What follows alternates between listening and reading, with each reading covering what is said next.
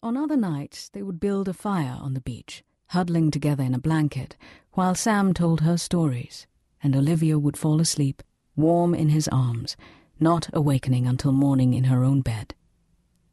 Sam's stories were mostly of India. Rajas atop caparisoned elephants, camel markets in the desert, bazaars in a riot of colours, the chug of a train journey, the fire of curry in his belly. Every now and then, very late at night when it was quiet, and the rains came to scatter mellow gold drops in the light on the cabin's deck, he would be reminded of his first trip into Burma in April 1942 and into the thick of the war.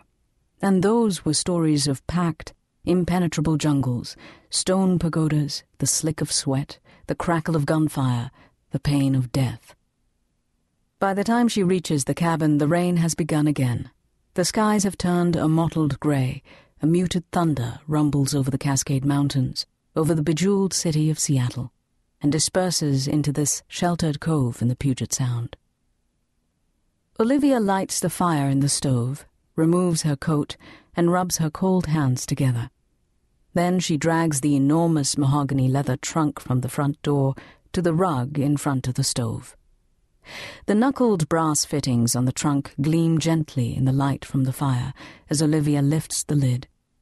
The trunk arrived 5 days ago from India. A 21st birthday gift for her, from whom she is yet to discover.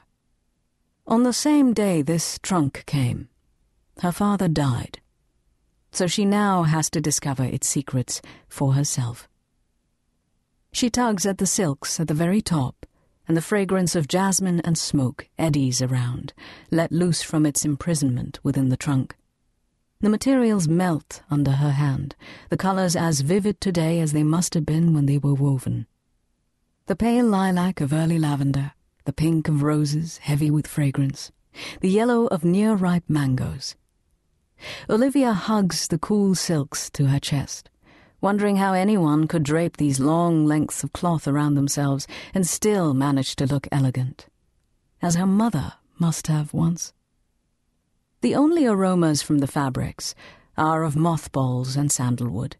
There is no hint of the real, living woman who once wore these saris, whom her father loved so much, whom Sam continued to love, but whom he could never talk about, not even to their child. Not even to Olivia. She reaches in. An enamel-etched casket holds tiny silver anklets, blackened with age, their bells tinkling like faintly heard wind chimes. A black cord is coiled inside a palm-sized wooden box, inlaid with old ivory. It is too thick to be broken by hand, and is hung with little gold charms, a few golden beads, a coin with a dog carved on it, and a minute gold cylinder, scarcely larger than Olivia's fingernail. She strings the cord with its frayed edges around her throat, and it barely fits, so it is not a necklace. Then what? There are photographs in a transparent envelope, letters, a wooden doll, 3 carved wooden monkeys that fit in the palm of her hand.